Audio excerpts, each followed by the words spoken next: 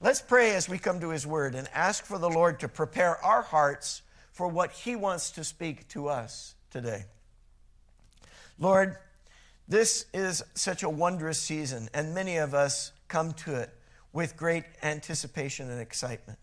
But it can also be a very harrowing season, challenging, and some of us are coming to it with a sense of that burden, maybe because of grief, maybe because of anxiety, maybe because of other situations in our lives or relationships.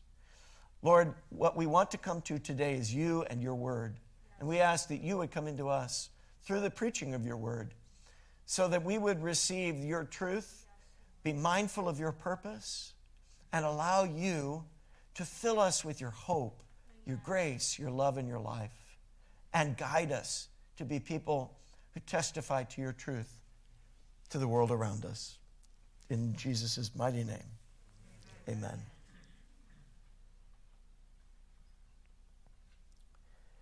Matt Chandler is a pastor in Flower Mound, Texas. He pastors Village Church. Flower Mound is an area in the Dallas-Fort Worth Metroplex in Texas. He's about my age. He's a little bit younger than I. And I happened to see a post from him on Instagram this week. I'm not even a follower of his, not that I wouldn't be, but it was one of those things where you're being given a kind of an advertisement. Here's somebody that maybe you would want to follow. And so I happened to see his post on Thanksgiving. And I want to share it with you with acknowledgement to him. My gratitude to this pastor that I've never met for sharing of his personal life in a very powerful way. It is Thanksgiving weekend, and it is also the first Sunday in Advent. And today our topic is about light in the night. Will you say that? Light in the night. Sometimes there are dark times in our lives, and what we're desperate for is the light of the Lord. When everybody else is celebrating with lights and joy, if there's something traumatic going on for you, all of the lights and the joy of other people's celebrations can almost feel like an offense or a burden sometimes. But what I really love about what this pastor, Matt Chandler, shares is that in his sharing of a very difficult and challenging circumstance, you sense also the charity and joy of the Lord. Let me read it to you. Thanksgiving is a happy and weighty day for us in the Chandler home. 12 years ago on Thanksgiving morning, I woke up, fed my daughter Nora her bottle, and had a grand mal seizure in front of my 6-year-old Audrey and 4-year-old Reed. My wife Lauren called 911. He would have been in his mid to late 30s at this point. I actually think 35. I was rushed to the hospital. After multiple scans, they found a golf ball-sized tumor in my right frontal lobe. Happy Thanksgiving, huh? The tumor turned out to be, I won't even attempt to say it, anaplastic nightmare. A cancerous tumor, grade 3. The name is too many syllables from yours truly to attempt. And you know that's never a good thing. He continues, I needed a resection of the tumor. That means that they would need to go in and do brain surgery. And following that, I would need radiation. Followed by 18 months of high-dose chemotherapy. My prognosis, even with all of that, the surgery in the brain, followed by radiation, and then a 1.5 years of intense chemotherapy, even with all of that, the prognosis was 2 to 3 years for a 35-year-old man with young kids. I post this today, 12 years later, to remember. But I also want to post it because this is a painful day for some of you. I said recently in a sermon, Pastor Matt continues, that life is full of seasons, and not one season gets to define you, but all your seasons will shape you. I'm sorry if this year giving thanks feels impossible. If you look around and all you see is loss or have a gnawing emptiness that feels like you won't ever get free from, we have been there. The thing about seasons is they do eventually change. The winter might be longer than we feel we can bear, but spring is coming. Amen. You can take joy today in the reality that you have not been forgotten. You have not been abandoned. Amen. You are not under wrath, but rather mercy. Take joy in that reality. Joy and happiness are not the same thing. Today doesn't need to be happy. In fact, it might be full of lament. Joy transcends our circumstances, though. Amen. It's rooted in what is true about God and what He says about us. On a day dedicated to Thanksgiving, which begins with joy, the joy of feeding a new child and being with family and preparing to celebrate, a devastating event occurs, seemingly out of the blue, a grand mal seizure, and then a diagnosis of cancer, in the brain no less, and a very short term of life that is the prognosis, and yet God comes in. I was thinking of this as Pastor Hazel was talking today during our ministry time about how God comes in and changes things in our lives. If not for God, what would have happened to Pastor Matt? And so Pastor Matt, 12 years later, is saying, but God came in and gave a different diagnosis, spoke a different destiny. In the middle of the dark night of that situation and the months that extended out over it, the light of the Lord was with them. Amen. And so now He says, you might be in the middle of the night. You might be in the dark place, in the cold of winter, but the light and the love and the warmth of the Lord reaches out to you too. That's really the focus of what we're going to talk about today, but we're going to talk about it in the context of not a story from 12 years ago, but from 2,000 years ago, and yet it's the same old world, and the people are the same kind of people. We're going to look at the story of Joseph and Mary and how Jesus was born. And it's such a happy story for most of us that we might forget how challenging it must have been for the people that were in it. And even now, we understand that when I read something simple like that, those words that he wrote, there's no way that it can possibly encapsulate everything that he went through. But I think most of us, when we hear a story like that, we can relate it to the times we've gone through like that. And we may not have ever had such a profoundly disastrous diagnosis, or maybe not ever experienced such a profound miracle, so we think. But the truth of the matter is, all of us have had times of trial, and God has helped all of us, whether we know it or not. It may be that you're the person that's in the middle of the trial right now. And so what Pastor Matt is saying, I also say, which is it might be for you very difficult to feel hope. It might be very difficult to see the light.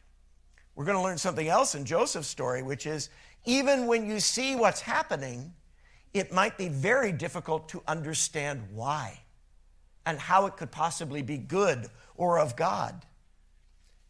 The point that I want to make today is you may not have the understanding in this season, but the purpose of God is at work in our world and is at work in your life. And if you will partner with that purpose, if you will allow Him to do what He wants to do in and through you, no matter what the diagnosis is, no matter what the darkness around you is, the light of the Lord will be with you. And even better than that, it will be in you. Matthew chapter 1, verses 18 through 25. I'd like to read them to you, and you can follow along in your Bible. I hope you have your Bible with you or at home, or you can use the Bible on your phone. I like to use the Bible app. If you're not on YouVersion, I recommend it. There are other apps you can use too. If you are on YouVersion, you can send me a friend request, and we can communicate on it. It's a great way to have the Word with you at all times. But whether you've got it electronically or a good old-fashioned book in your hand, have your Bible with you when we study it so that you can study along with me. But for the benefit of all, we have it projected here, and you can see it at home as well. Verse 18. Now, the birth of Jesus Christ was as follows. So Matthew is telling us this is what transpired. When Jesus' mother Mary had been betrothed to Joseph. So what we're going to hear is occurring during their betrothal. Now, you and I need to understand something about a betrothal in first century Palestine, in Israel of that era, that is different from the United States of America and people being engaged today in the 21st century. At that time, this betrothal, this engagement, was legally binding. It was really the first stage of marriage. It was an unconsummated marriage. So they had not been formally wedded, and they had not consummated that wedding, but they were legally bound. And so obviously they were not to be involved or engaged romantically or sexually with anyone else. That is quite obvious, I'm sure. And the understanding also was that this was not a time of preparing to answer the question, should we be married? That's already been answered. It's a time of preparing to be married. And so it's a kind of preliminary marriage stage in that era. So they are legally bound in this union. Now, we don't know a lot of facts about them. We don't know their age. But given the fact that Mary is described as a virgin, she is, and we know that there's no previous marriage, she's probably a young girl. She may even still be a teenager, which was not unusual in that era. Joseph is probably a little older than her, but we really don't know about their ages. What we do know is that both of them are described as being very devout people. In other words, they are followers of God. Jewish people who know the scriptures and who are faithful to the Lord and desire to live their life in integrity. They're not perfect. They're people just like you and me, but they are people of faith, dedicated to the Lord. And in the Lord, dedicated to each other. And then something happens. Now, in Luke's gospel, we hear more about what happens from the perspective of Mary. But here in Matthew's gospel, we're simply told that Joseph becomes aware, the world becomes aware, that Mary is pregnant. And what can someone think about that? Here's a young woman who is legally bound to be married to this man, and he knows that he didn't sleep with her, and she is pregnant. He also knows that there's going to be people who are going to be very dubious about the fact that he didn't sleep with her. And that carries a social stigma and shame in his era. As in fact, I think it should. I don't mean to say that we ought to be eager to stigmatize people, but it is not wrong to believe that people who engage in marital relations outside of the covenant of marriage are doing something wrong, because that is God's perspective. And that's the reason why in that society they held to that point of view. However, Joseph also knows that there are real legal repercussions for him. And also in terms of his business, there's repercussions, especially in a small village, which is what Nazareth was. So everybody would have known.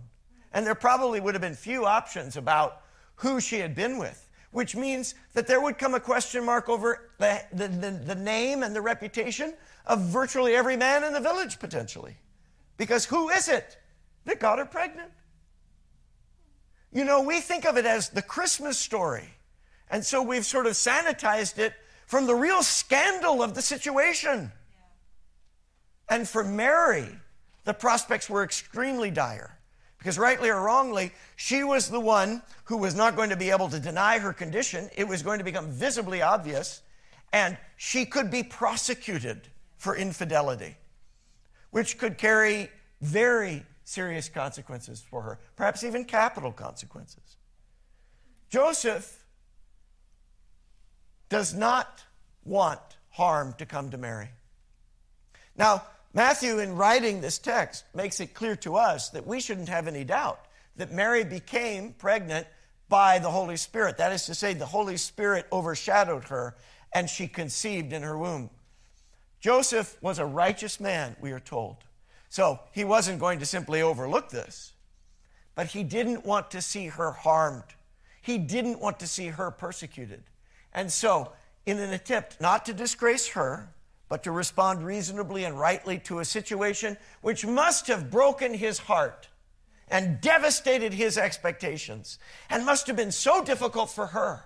Can you imagine having to talk to him and say, well, an angel came to me, and then the angel said this to me, and then this happened. Imagine his response. The emotion that must have been loaded into that interaction for her and her family, for him and his family.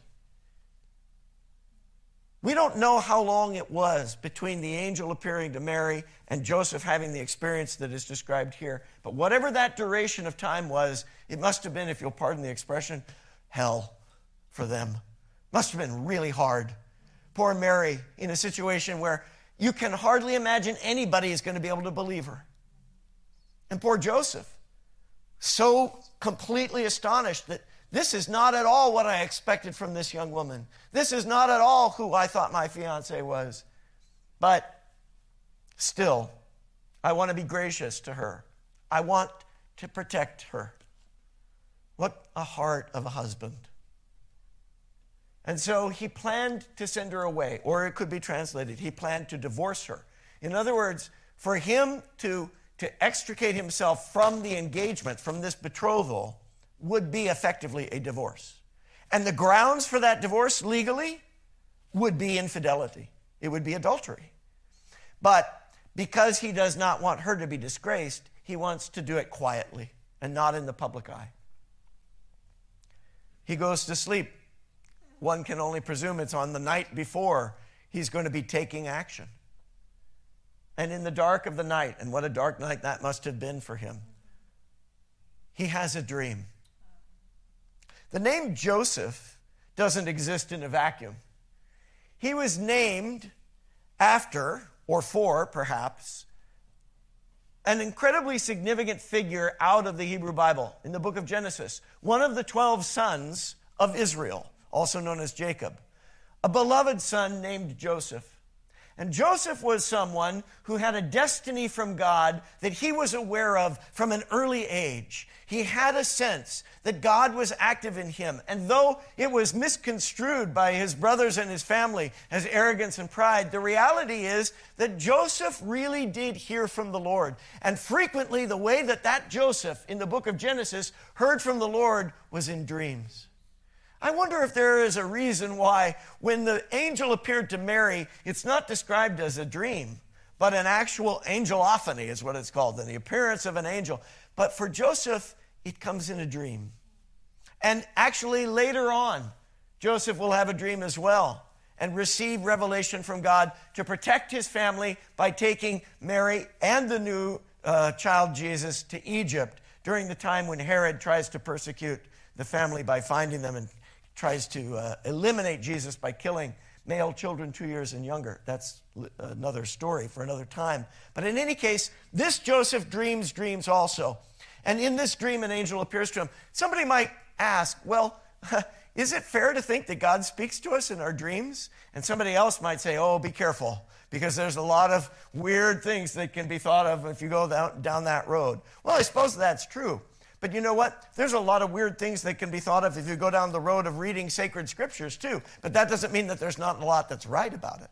Now, two things should be said about God speaking through dreams. One is, let's think about the miraculous happenings in this story. We have angels appearing to people. We have God speaking through dreams. We have a virgin conceiving. These are all things that God can do. Amen. But that doesn't mean that we should expect that it happens all the time. I don't think there will ever be another virgin that conceives a child. I mean, that's in the hands of God, but I don't have any expectation of that.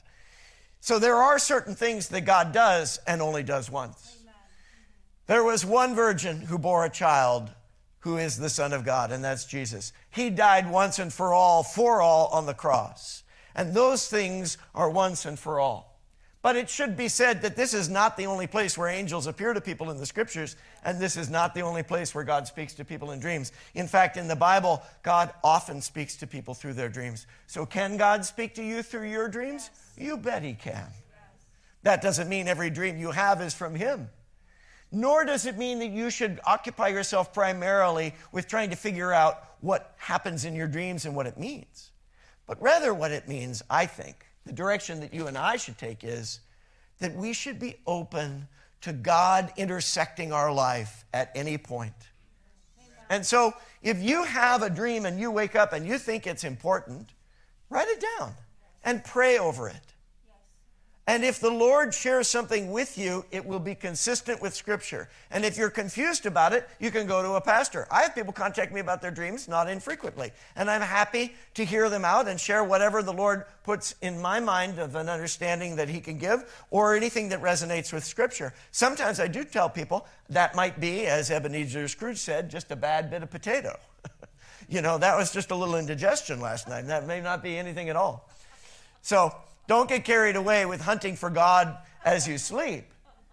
But don't ignore God at any hour. Amen. If God wakes you in the night, in the middle of the night, and you have an impression on something, pay attention to it. Amen. If God stops you in the middle of the afternoon and says something to your spirit, or you see a billboard, or you see a scripture text, or you hear something on the radio, or you see something on Instagram, and you feel like, hey, there's an opportunity here to pause and look at that. If you're so busy with all your preparations for what you're doing that you can't be bothered with that, you might miss the message of God. So pause and take a moment, considering what your purpose really is, which is to hear from the Lord. Amen. So Joseph encounters an angel of the Lord in a dream. And the angel says, Joseph, son of David, do not be afraid to take Mary as your wife. Do not be afraid. You know what? This is a bit of interpretation on my part. But when I look at verse 20 that says he had considered these things, and then I see here at the end of the verse it says, don't be afraid to take her as your wife. I think Joseph felt like, I want to believe her.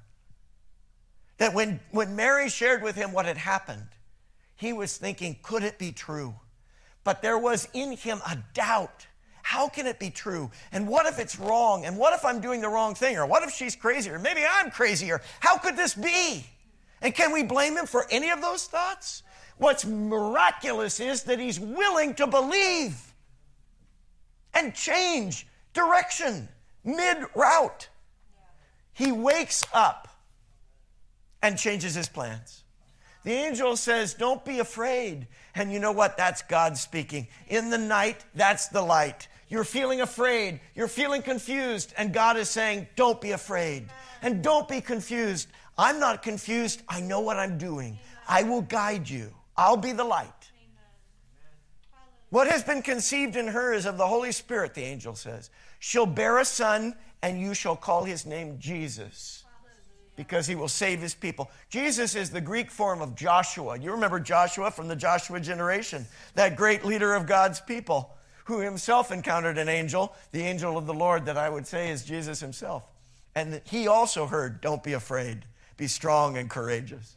Amen. Joshua means the Lord saves. It includes a reference to the covenant name of God. The I am saves, Yahweh. Jesus means God saves. And that's why he's named Jesus. There is no other name like that name, because it's the purpose of God. It's the whole reason that he came.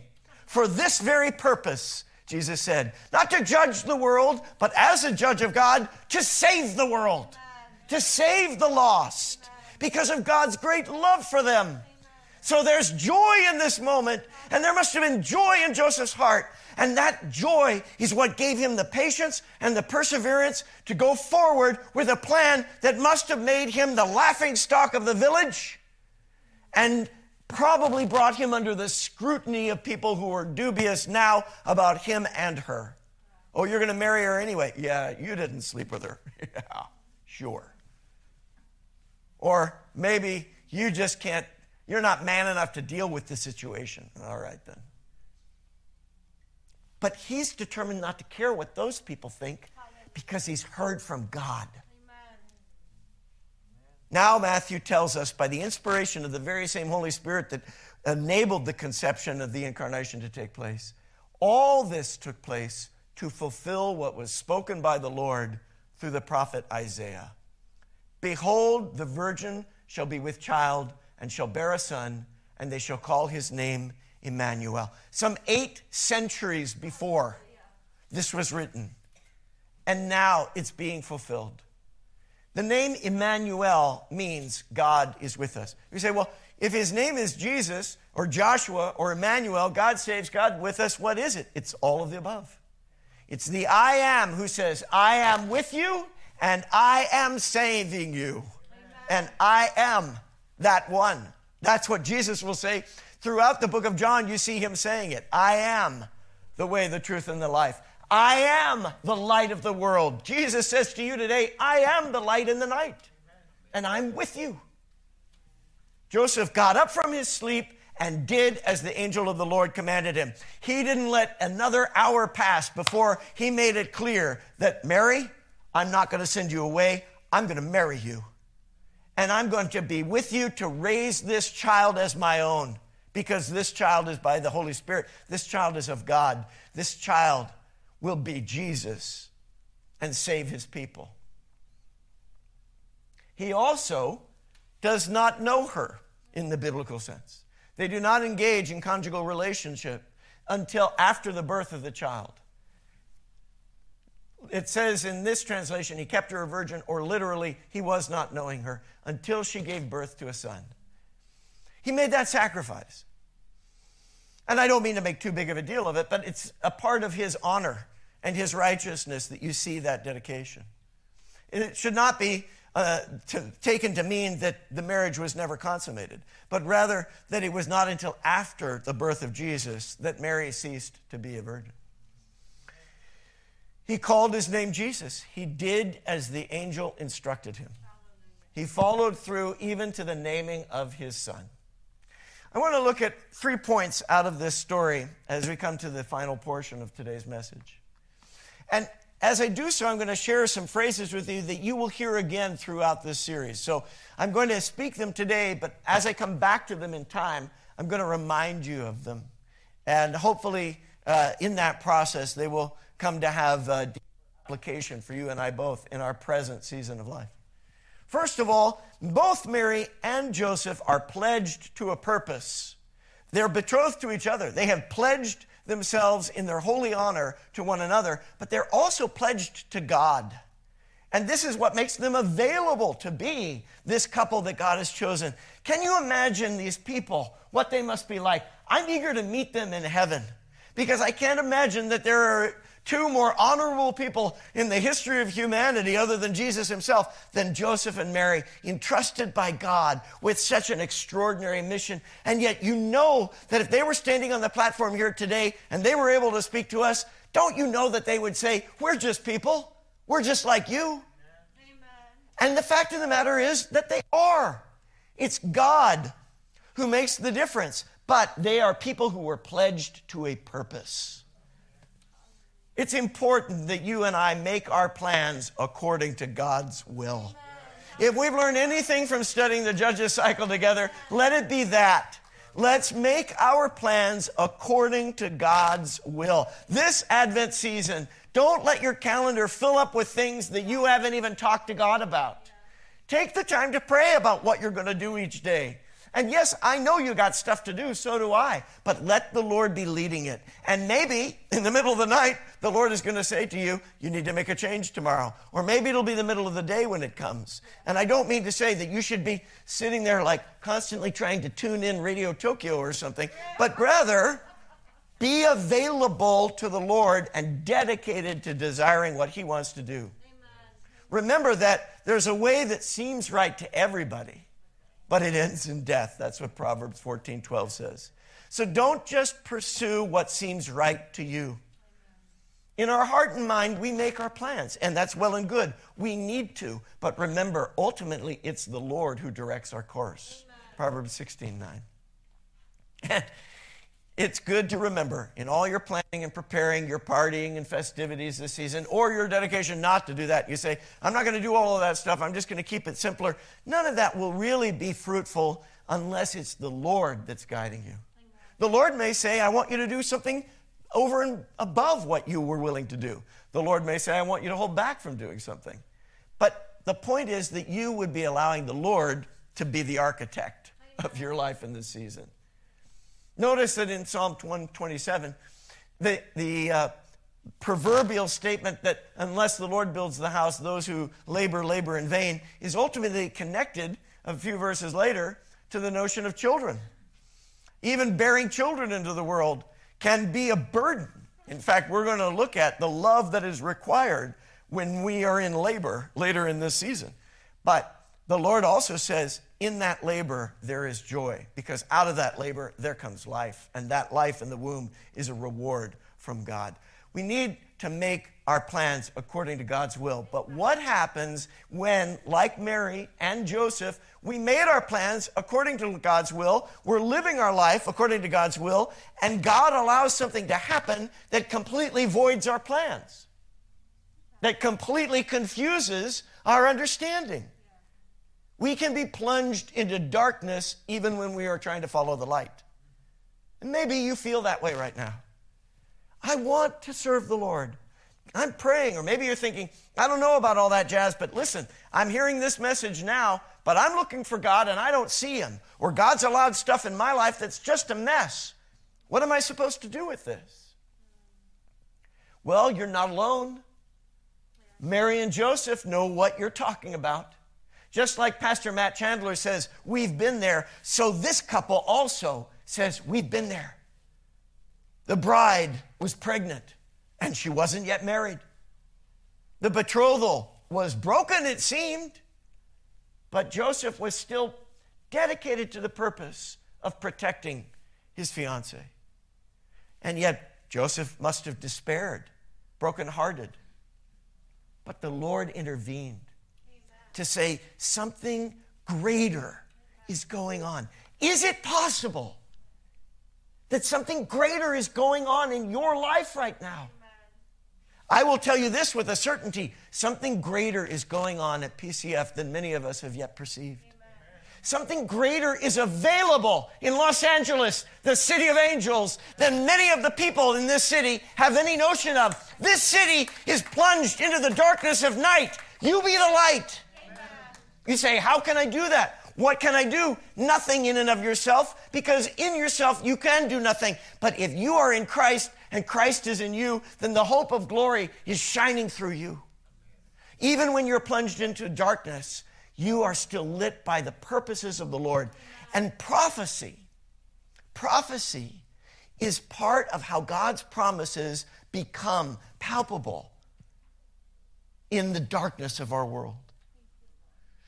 In many traditional churches, there are candles lit each Sunday of Advent. There's 4 candles for the 4 Sundays of Advent, and then there's the Christ candle that is usually lit on Christmas Eve. And the first candle that would be lit today is sometimes referred to as the prophecy candle. It's because there are so many times when in the Word of God, God says these things are going to happen. Do you remember that when God made his covenant with Abraham and actually said to Abraham that of your seed, the whole world will be blessed? In other words, it's a messianic prophecy. He also said, your children are going to go into slavery in Egypt for 400 years.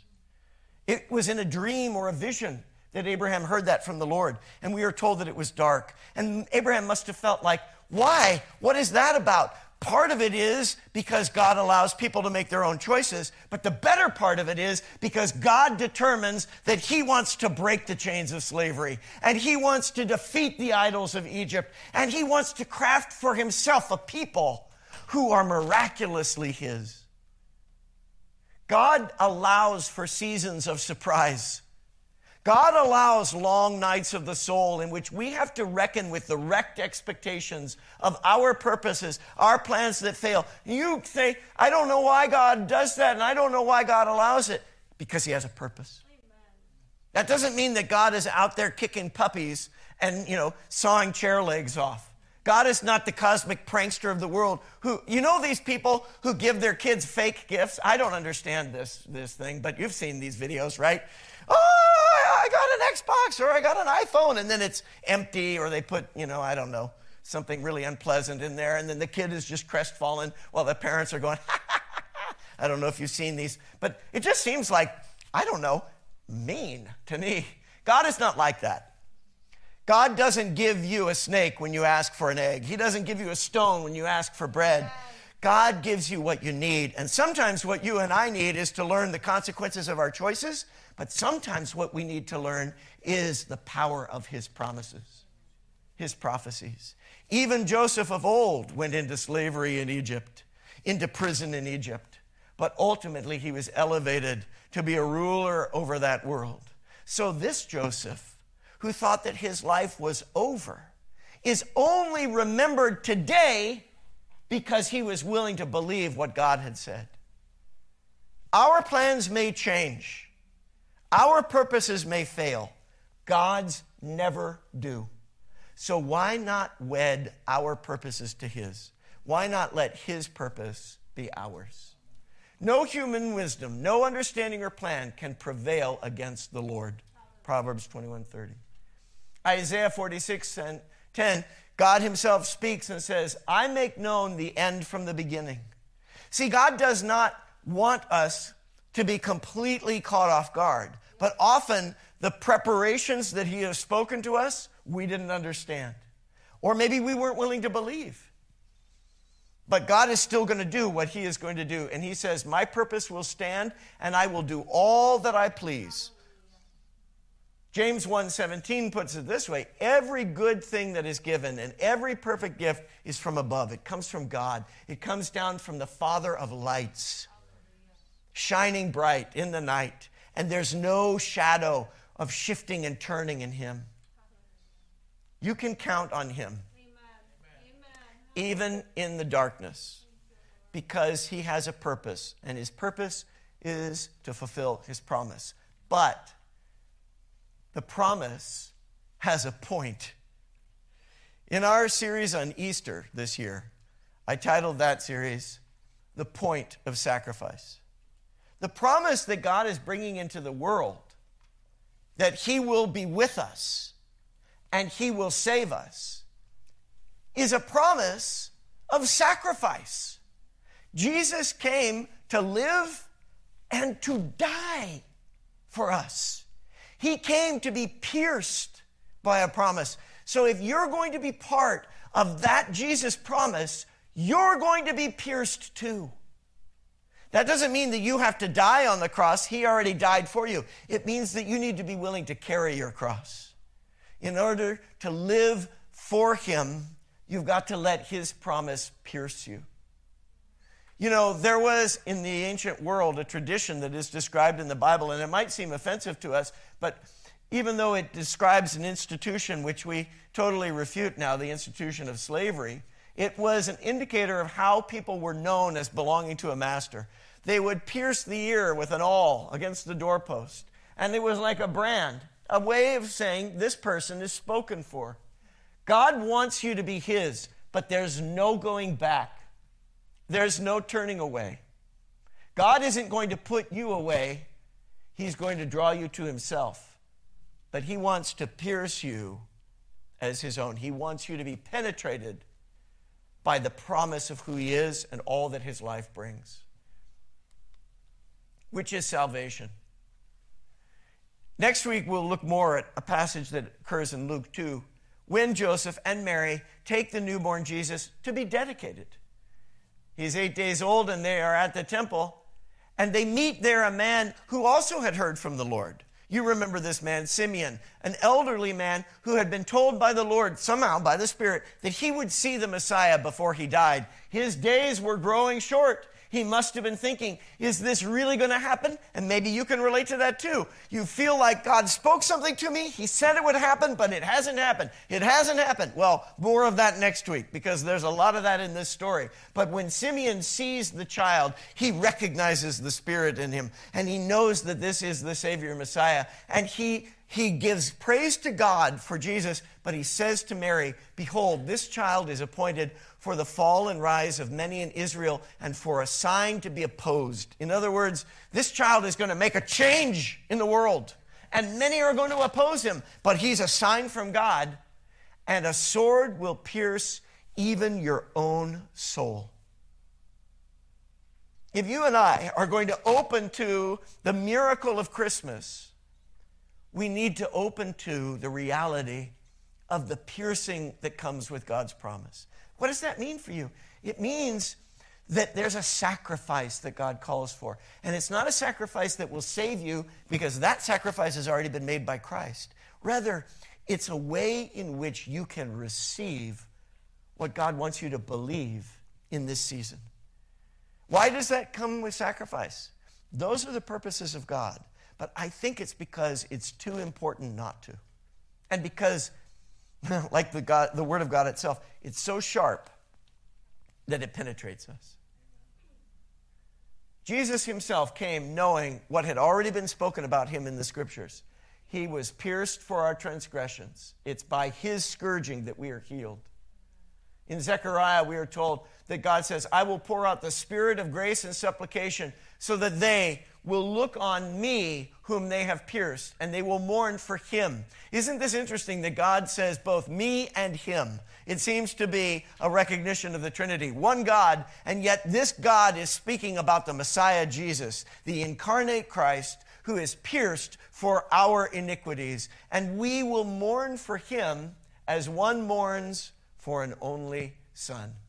In Revelation 1:7, we are told he is coming with the clouds and every eye will see him. And it makes a quotation effectively of that passage. Even those who pierced him and all the tribes of the earth will mourn over him. So it is to be. Prophecy, promised, purpose of God, and it will happen. Daniel 7 talks about that vision too, of one coming on the clouds.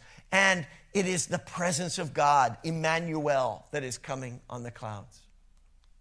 If you read Isaiah 9, 6, and 7, you hear very much the same thing that is being spoken of in Zechariah, in Daniel. The establishment of a kingdom on the shoulders of this one who will be pierced. And finally, I would encourage you to read Psalm 73 this week and find in it many references to the very things that we are talking about here, but from the perspective of the human being. In Psalm 73, the psalmist is saying, God is good, but I've been despairing because I look around and people who do wrong seem to be the ones that are profiting. And I am trusting in God and I seem to be suffering. And I didn't understand that. And I thought, surely in vain I've kept my heart pure. I've been stricken all day. I've been chastised every morning. But when I pondered this, and I think of Joseph after he pondered these things, after he thought about these things, then it was troublesome in my sight. Literally, it was labor. But through the labor, I came into the sanctuary of God. I came into the presence of God. And then I perceived that all this stuff that looks good for the people of the world is not so good after all.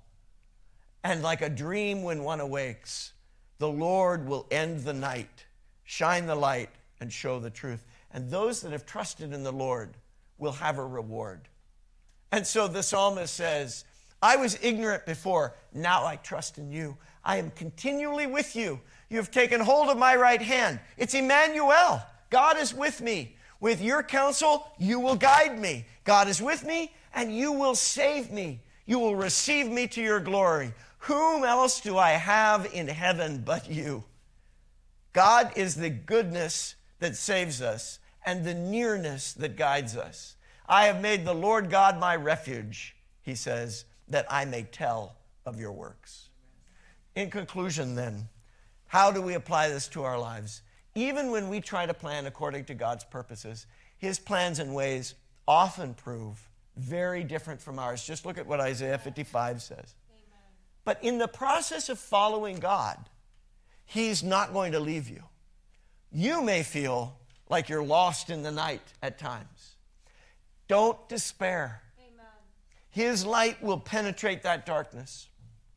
His purpose will permeate our lives if we let him into our dreams, if we give him full rule over our plans and our preparations, no matter what the cost is, no matter what the point of sacrifice is that he asks from us.